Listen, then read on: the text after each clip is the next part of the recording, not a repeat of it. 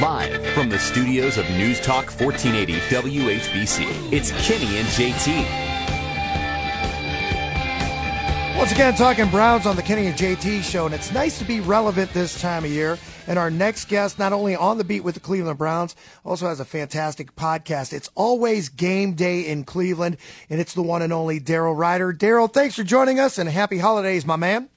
Right back at you. Appreciate it. I appreciate it. You know, Daryl, I started with this. It's nice to be relevant this time of year. As someone who covers this team on a regular basis, how nice is it to be relevant this time of year? Well, I got to tell you, it sure beats talking about the NFL draft right now. You're right. Right? I mean, that's what we'd normally be doing.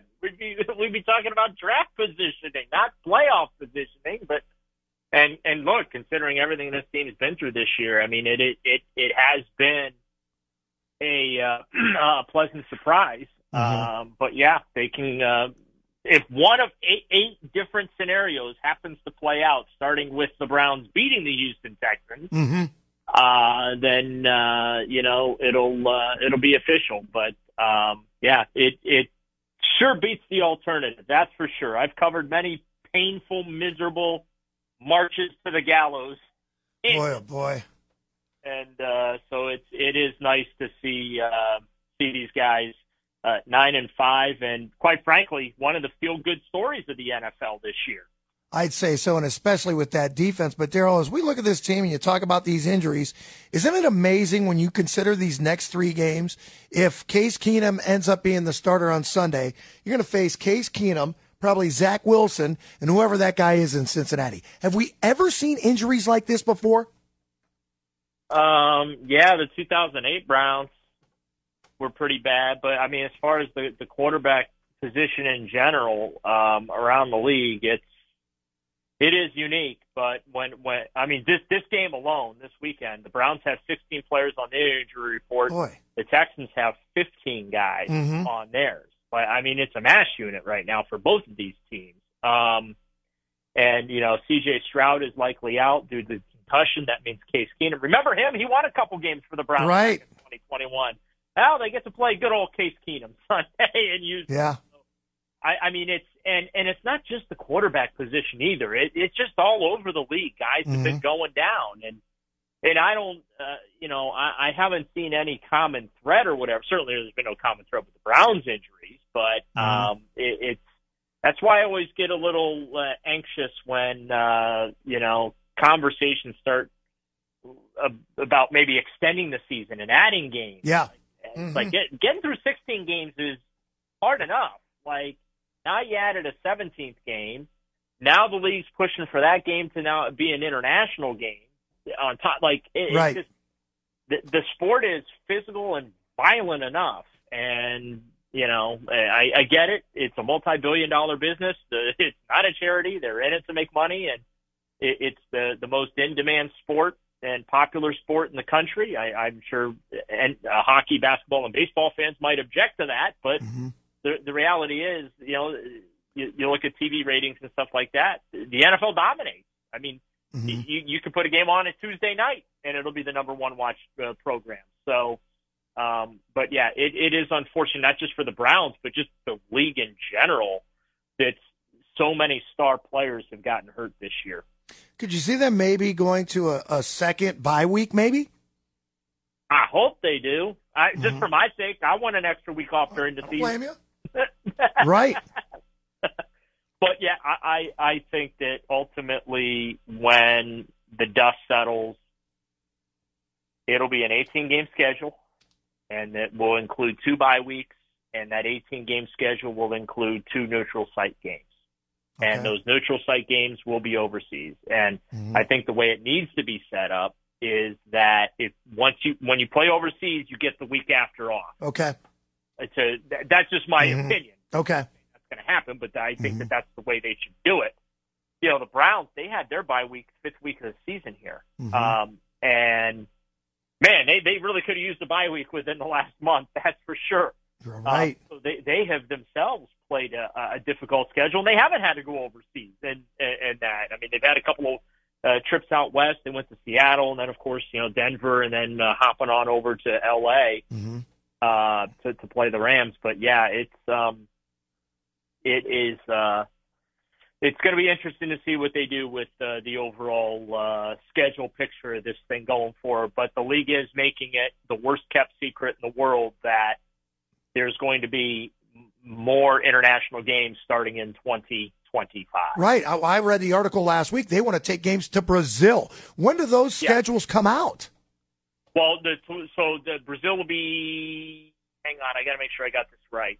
Brazil might be next year. I think it is. I think Brazil is next year. They have obviously England, United Kingdom, whatever, Britain, whatever it's called over there, right. The island there, whatever they're calling themselves these days. There's games there. There's games in Germany. This is just where it's going. What's interesting is South America has like the same time zone as us, so it's amazing. That's the interesting thing. So I guess time zone wise, they won't be all that affected, but as if they were going to the West Coast. But yeah, you will, and the Browns will be one of those. They're due. The Browns are due to go overseas at some point here. So it's been a few years, so we'll be on the lookout for that getting added to their schedule because the Browns playing football isn't hard enough. Right. Browns in action Sunday, 1:00 in Houston, taking on the Texans. We think C.J. Stroud is probably still in concussion protocol. Don't think he's going to be the starter. Going to probably be Case Keenum. The only other thing I can tell you about that team is I heard there's like a defensive end and maybe a linebacker who's injured. But on my fantasy football team, I do know this. Tank Dell is out. Do we know anything about Nico Collins? He's practiced the last couple of days, so he's probably going to play.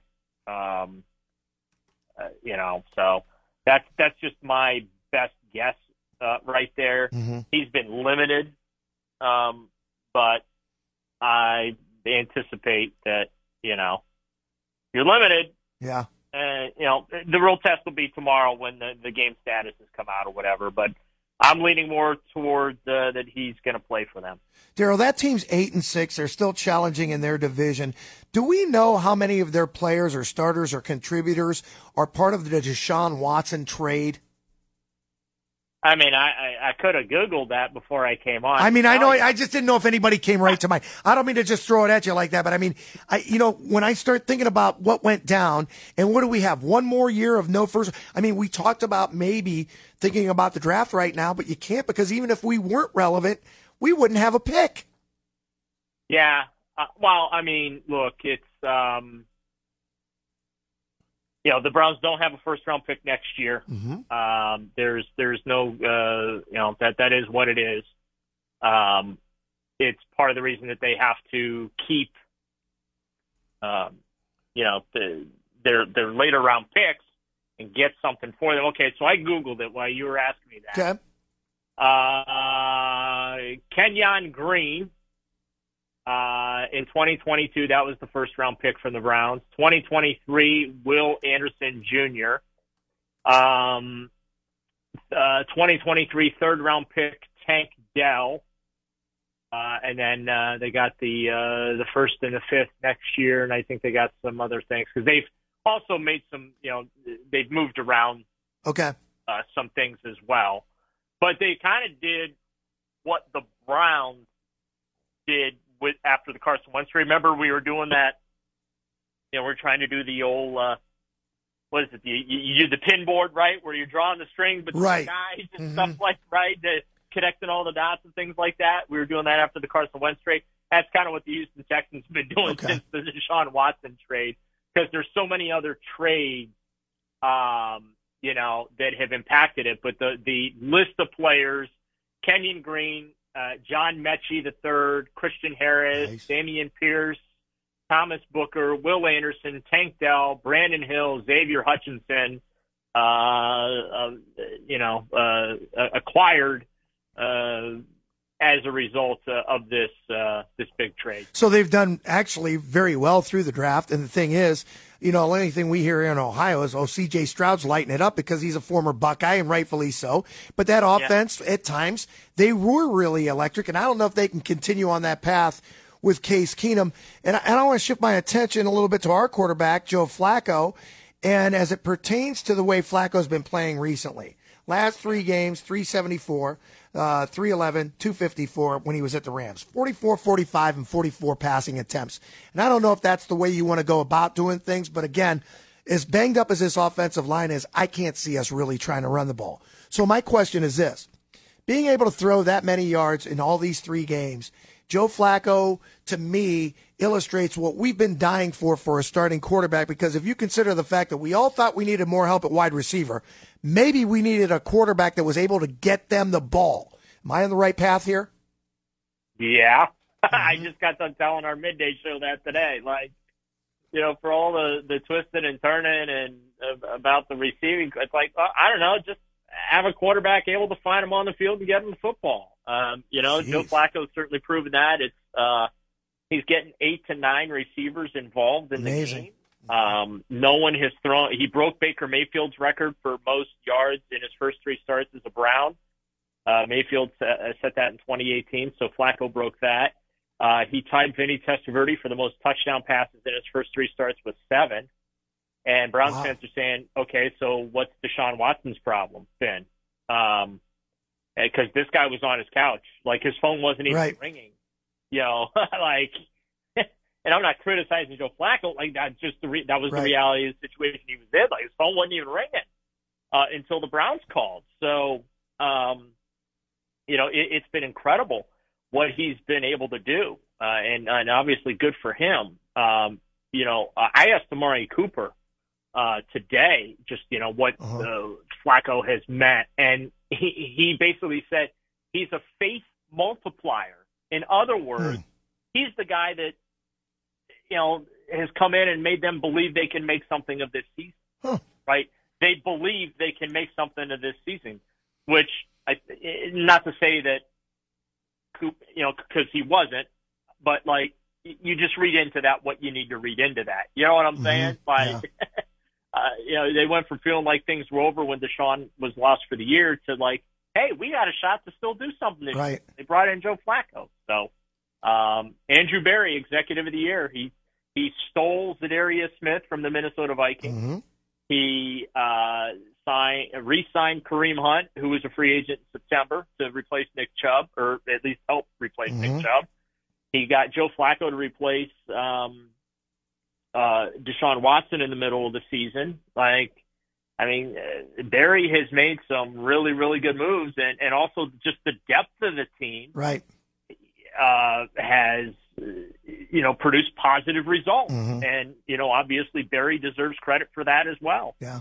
I don't think there's an award for position coaches, coordinators as well. Schwartz has done a great job. Bill Callahan's done an outstanding job with, I can't even tell you the members of this starting lineup on the offensive line, but they continue to do a fairly decent job.